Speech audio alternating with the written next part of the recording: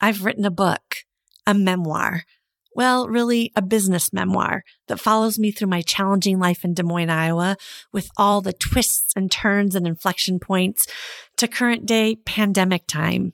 It will be published this year, so please go to natashamiller.co and sign up on my mailing list so you're the first to know when it's available. I'm also forming a launch team, so in case you'd like to be involved, I'll send you details about that too. First time around of PPP, you really had to be almost crazy not to take it. We didn't know what was going to happen to the world. Everything was entirely unpredictable, and there was this pile of free money sitting there. Welcome to Fascinating Entrepreneurs. How do people end up becoming an entrepreneur? How do they scale and grow their businesses? How do they plan for profit? Are they in it for life, or are they building to exit? These and a myriad of other topics will be discussed to pull back the veil on the wizardry of successful and fascinating entrepreneurs. I'm putting the finishing touches on a digital course for entrepreneurs to learn how to scale and grow their companies and find more profit in their current revenue. To download the free Profit Finder guide that I've created, and also to put yourself on the wait list for the course, go to natashamiller.co. Hello, this is Ami Kassar of Multifunding and Inc. magazine columnist. You've got to check out the super awesome, rad, fascinating entrepreneur podcast. I'm excited to be a guest. Ami Kassar is the founder and CEO of Multifunding LLC. They're a consulting firm that specializes in helping business owners across the U.S. develop creative, cost-saving alternatives for their business debt needs and structure. Ami has advised the White House, the Treasury Department, and the Federal Reserve Bank, and he writes a weekly column for Inc.com. In this episode, we'll hear from him about the new PPP that's becoming available and how you can take advantage of the SBA loans right now. Now let's get right into it. My path to entrepreneurship was likely around our dinner table. I'm the child of immigrants. I came to the United States when I was 8, and I think was blessed and fortunate to be surrounded in a community of immigrants who were new to this country and figuring it out and how to make it happen. And I think a lot of my basic core lessons came from all those experiences.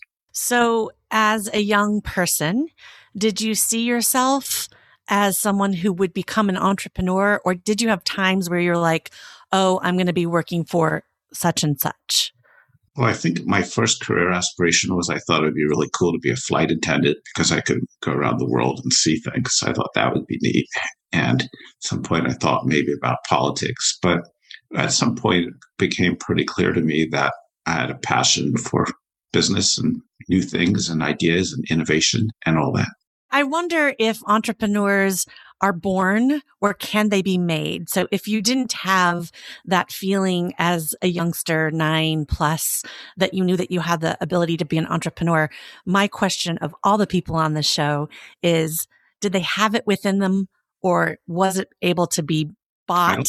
I don't think it's necessarily in a gene, but I do think it's part of the environment that you grow up in.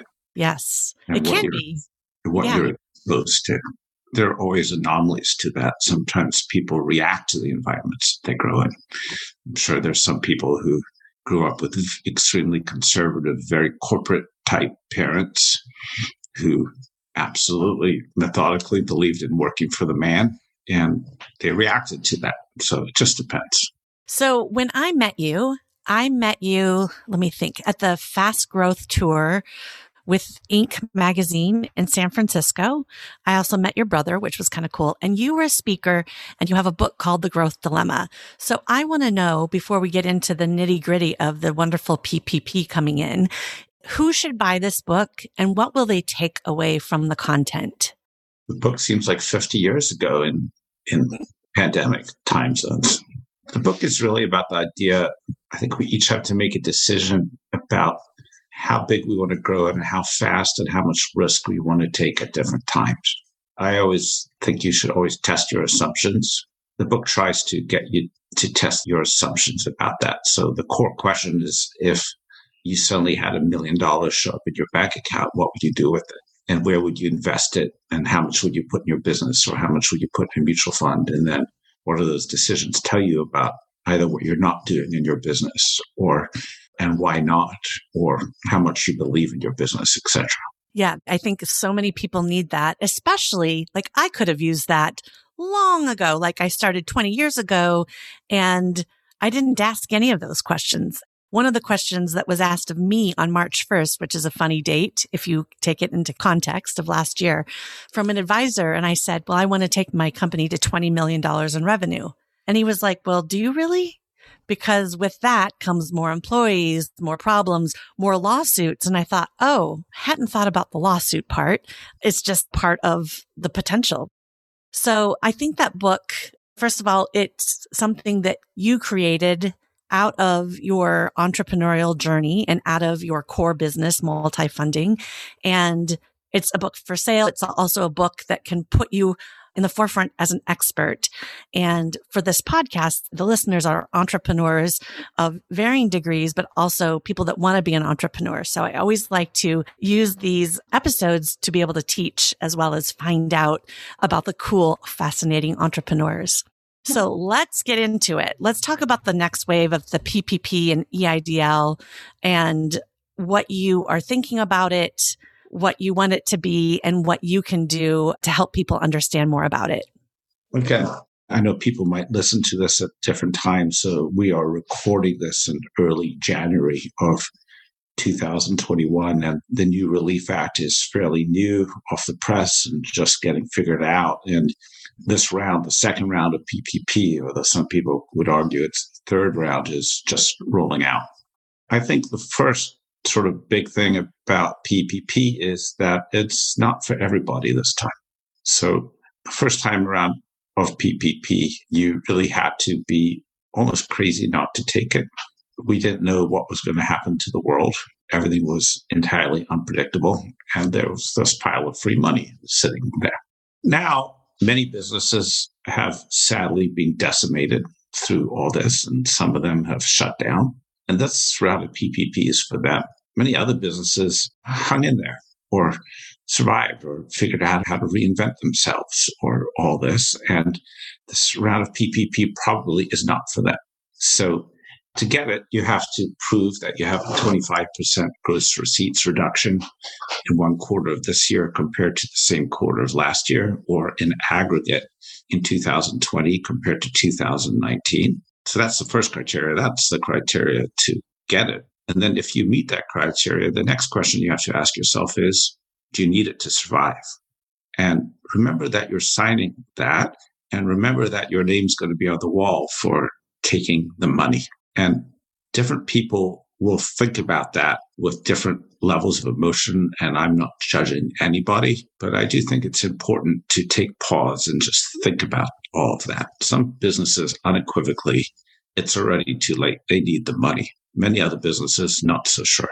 Right. So on that, the first round of PPP was like the wild, wild west. I think you may have even made mention of that. It was almost free money and lots of people applied for it that absolutely did not need it, and they got it and they didn't give it back. And lots of people applied for it and needed it and didn't get it, or their banks they thought would be supplying it and then they weren't. So there was just a mass chaos. And then this next round is a little more, because we have the experience of the first one, right? It's going to be a little more well done, hopefully. Although it does seem like banks, even with the first round, still aren't quite sure what's going on. And I think that stems from waiting for information. Is that correct, Ami? There's still some confusion, and there will be. These are enormous programs with vast degrees of complexity and hundreds of nuances and scenarios that people aren't thought of. And every day I get stumped by a couple of questions that I don't know the answers to. It's much better done than last time, but it's still going to be a myriad of complexities and issues and confusion. Do you think that the questions that you're stumped on now will be answered? And if so, when? Months, weeks? I hope so, over the next weeks. I mean, remember that usually when the government rolls out a new lending program, people have months to write the guidance and think about. There's bureaucrats who sit there and they think about this and that, and every scenario and every contingency, and they do decision maps and scenario planning. They had no time for that the first round of PPP. They've had some time for it for the second round of PPP, but there's a lot of just unknown. I'll give you an example. Many businesses are eager to be classified as in the hospitality or restaurant or food delivery industry because they'll get 3.5 months of help instead of 2.5 months of help. Well, how's that based? How do you determine it? Well, the truth is it's based on your tax return. And your tax return has this business code. And if your business code, which is picked by you or probably picked by your accountant the first time they file your tax return and never thought about it again.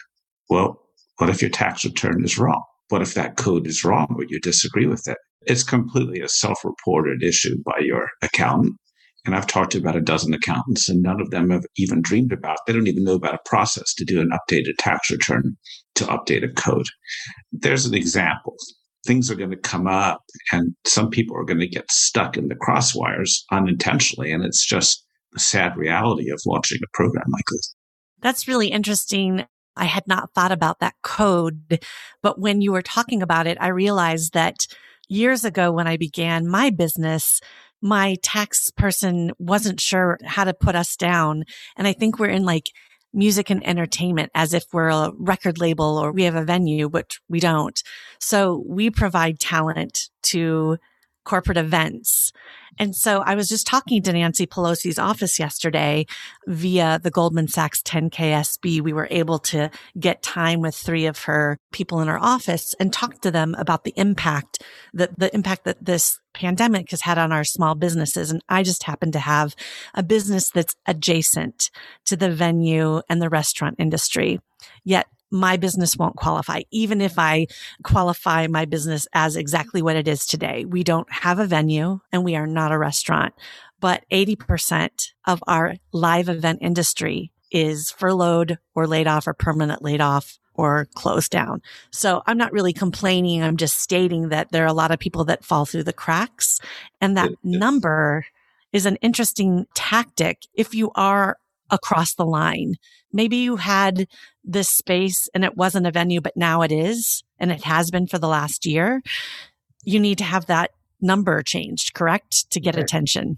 And then how do you do that? And what's the process? So you do that. Well, now the IRS is completely backed up. We can't even get verification of 2019 tax returns for loans right now because the IRS is backed up because they're all working from home. So there's just all this back-end plumbing stuff that it's the nature of the devil, and I get it. It's frustrating to some people, but just realize that everyone's working really hard and try to be patient with them. If you're an entrepreneur, want to be an entrepreneur, or are growing or helping someone else become an entrepreneur, please follow me on both Instagram and Facebook. I can be found at Natasha Miller Entrepreneur on both platforms. You had mentioned in an email to me that you wanted also to talk about the provisions in the bill for SBA loans and their incentives and benefits. Can you speak to that a bit?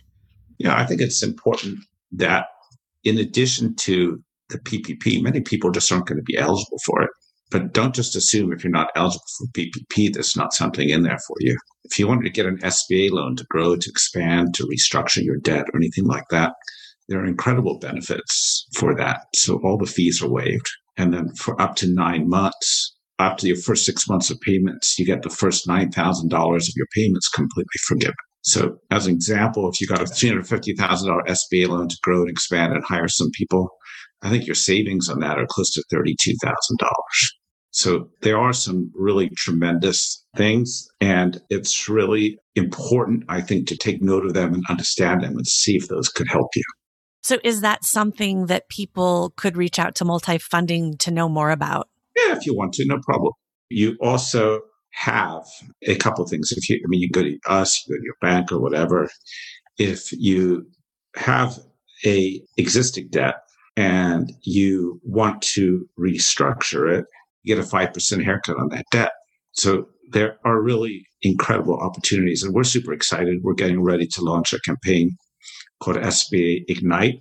And our goal, is we want to educate 1 million business owners and entrepreneurs about the SBA this year.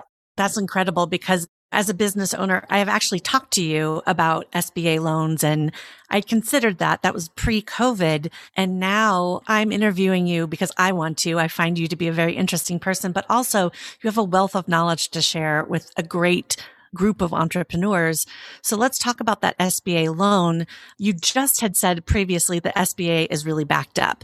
Is this part of the SBA that executes those kind of... The IRS is backed up. The IRS. But SBA, you think is more accessible right now, or it is accessible? Well, you don't access the SBA through the SBA. You access it through an SBA lender. And there are about 2,200 of them. Now they're busy with PPP, but you go to the right ones, the government's created great incentives for them to encourage them to make SBA loans as well. Great. And so this is a totally okay time to blow your own horn and just say what multi-funding does and be able to receive all the people that are interested. So who should come to you and what can they get? What we do in our core business is if you want help to get any kind of loan, what our mission is to explain things in English, make sure business owners and entrepreneurs understand where they fit into their debt markets, what their options are, what the pros and cons are of the different approaches. We want them to understand exactly what they're getting into. And then if you choose to want our help, we hold your hand through the process. We package it up, your loan. We take it to a network of lenders that we've built. And if we get the loan closed, we get paid a commission, usually paid by the lender, and the borrower doesn't pay anything. So we've been doing this this is our 11th year, and we've built an impeccable reputation and are completely passionate about helping business owners reach their greatest growth aspirations. And not all of that, but a big part of that is making sure you have the right capital structure to do it. And so how have you been able to, and what was your approach to scaling and growing your company during this time? I mean, you came out of the bat helping people. I remember that vividly. I helped you with a website to give people information about CPAs and CFOs and such. But what has happened to your business this year? Well, look, first and foremost, we realize, and we continue to realize, that we have a responsibility to educate. So each of us has sort of, I think, a unique skill. I think I have a unique skill to be able to explain complicated financial matters to people in English. And so we decided that our job was to just get in the forefront of making sure people were making thoughtful and good decisions about how to handle all these programs. And we launched daily seminars and series and community sites, and we were blowing our brains out. I mean, we're a fairly small company, and we got it all under control. We're kind of going through that again a little bit right now. We know better how to handle it.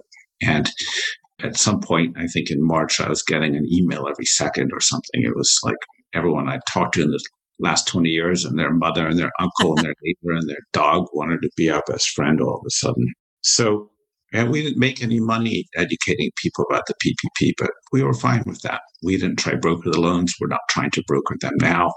We just thought about that as our honor and our privilege to do that to the community. Now, has that had a halo effect on our brand? Sure.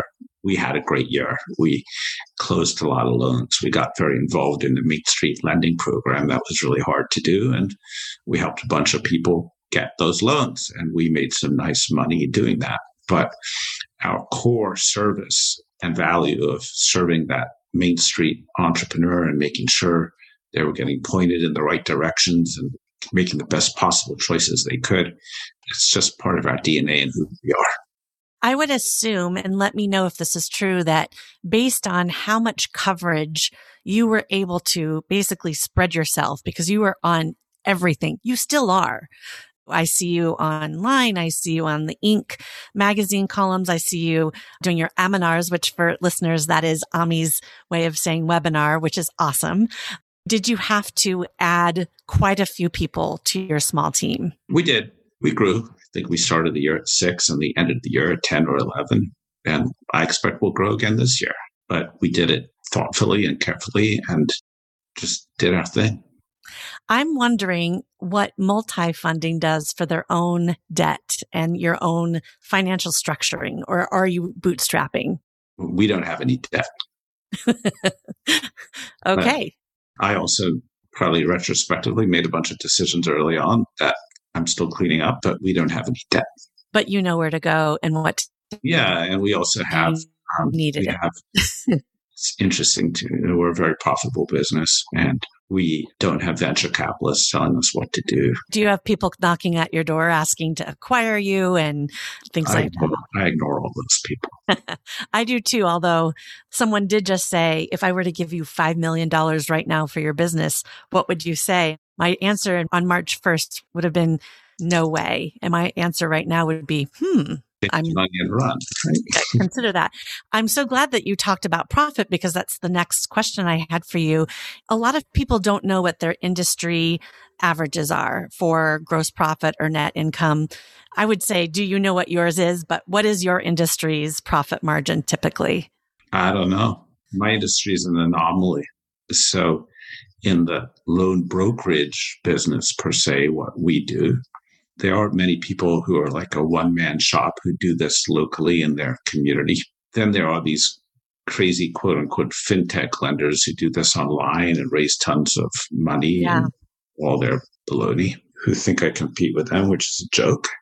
And then there's us. And so our biggest competitor is somebody choosing to go to the bank rather than trying to come and have us guide them through the process. So I don't know what benchmarks are, but if you are in an industry that benchmark data is more accessible, I certainly think it's a good idea to check it out and try. Yeah. So my follow-up question to that is, what % of revenue for your net would make your heart sing? So since you don't know your benchmark, which is many people don't, is there a number that would just make you ecstatic for that one piece? Yeah, 35%. Great. So I was talking to Josh Kopel, who is a restaurateur in Los Angeles, San Diego, and I was devastated to hear the average of restaurants. I thought it was 10%. And he was like, oh, that's on the high end. It's like 4 to 6. And my question to him is, why would anyone do it? Love, passion. Passion. Absolutely. So thank you for answering that question. I know that profit and margins and money are a pretty challenging thing to talk about, but I think it's also something that is missing. We always are looking at revenue numbers.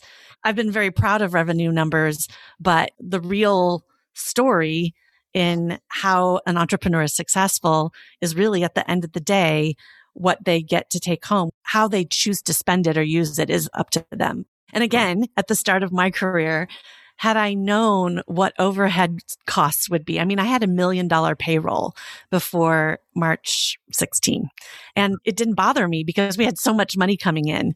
But whoa, did last year really open my eyes to even more of what people need to do. Changed everything, right? It did. Made us all grow up really fast. So this year, if you had to think of one specific strategy that you're really focusing on to take your business into this next year and potentially scale and grow it, is there one that comes to mind? Yeah, I don't want to travel anymore. I used to spend 70% of my life away and on airplanes. And your dream of a flight attendant had come true. You just didn't have to serve others. I don't want to live on American Airlines anymore. And it'll be interesting, not just for me, but for the world and for business, as the world does start to get back to more quote unquote normal. What will normal look like? So will we go back to our old habits and our old ways, or will we stay in what we've learned? And I think it'll be a combination of both. I mean, just to show some contrast to it, I have many friends who are shutting down their offices permanently. They figure we've learned to work from home. We can do it. People save their commutes. We want to save all that rent expense and this and that. It's a huge savings, but at what cost? We don't know yet. We just signed a 5-year lease for a brand new office. Yeah, congratulations. Am I crazy? I mean, right now I'm sitting here by myself, although people pop in and out of here during the days, and I'm like, what am I doing in this 3,600 square feet? That's a lot of space. It's a lot of space. Well, hopefully it's at an incredible deal. And it came beautifully furnished, and all the furniture was here, and this and that. But it's not going to be black and white. I will be back on some airplanes, but I don't plan to be back on airplanes like I used to be. And you won't need to. So you and I are both involved in Entrepreneurs Organization, and I just got into the Global Speaker Academy, which I was very excited about, but it's in Miami. Right. And I'm in San Francisco. And I hedged that they might do it virtually. And up until a couple of days ago, they were still doing it live, which they are, but they're allowing for the 8 of the 32 that got in to do it virtually. So the drawback for me, of course, is not being able to really see people in person and really develop stronger relationships with them. And also I have to get up at, the course starts at 5 a.m. Pacific every day. But I find that virtual communication and virtual events can be really dynamic and very useful. And I feel like, I've seen you a couple of times at the Inc. magazine events and such, and we get to talk and go out to dinner a little bit. But having a conversation with you these few times over COVID, I still feel connected. So just different. It's not that one's right or wrong. It's just different. And it'll be a combination of both. But I don't think the world's going to go back quite to what it was like. I think it'll take a few years for people to change their patterns back. And that would be for people that really love, that thrive. I mean, I don't know. I am very outgoing, but I'm introverted. I prefer to be alone. I prefer to be home. And for those of us that feel that way, virtual is amazing. Right. Right. It's just different for everybody. So we're nearing the end, and I'm wondering if there's anything that you wanted to share with people that we didn't cover, because I wanted to make sure that you got all the information and all the teaching that you could do in the short time out to the listeners. I just try to stay positive. I know it's hard sometimes with such a difficult and fast-changing and confusing world, but try to stay focused on our missions and focused on our communities and our friends and our family and our employees and our teams, and everything will pass. That was Ami Kassar from Multifunding. For more information about him, to get in touch with him so that you can find out more about how you can fund your business, go to our show notes. It's all there. Do you want to wow your best clients, build a stronger, longer lasting, and more profitable relationship? Do you have a trade show or summit that you need branded promo items to leave your mark? Entire Productions Marketing has the most beautifully curated items at various price points, and we don't make you click through thousands of ugly thumbnail images. Go to entireproductionsmarketing.com. For more information about me, go to my website, natashamiller.co. Thank you so much for listening. I hope you loved the show. If you did, please subscribe. Also, if you haven't done so yet, please leave a review where you're listening to this podcast now. I'm Natasha Miller, and you've been listening to Fascinating Entrepreneurs.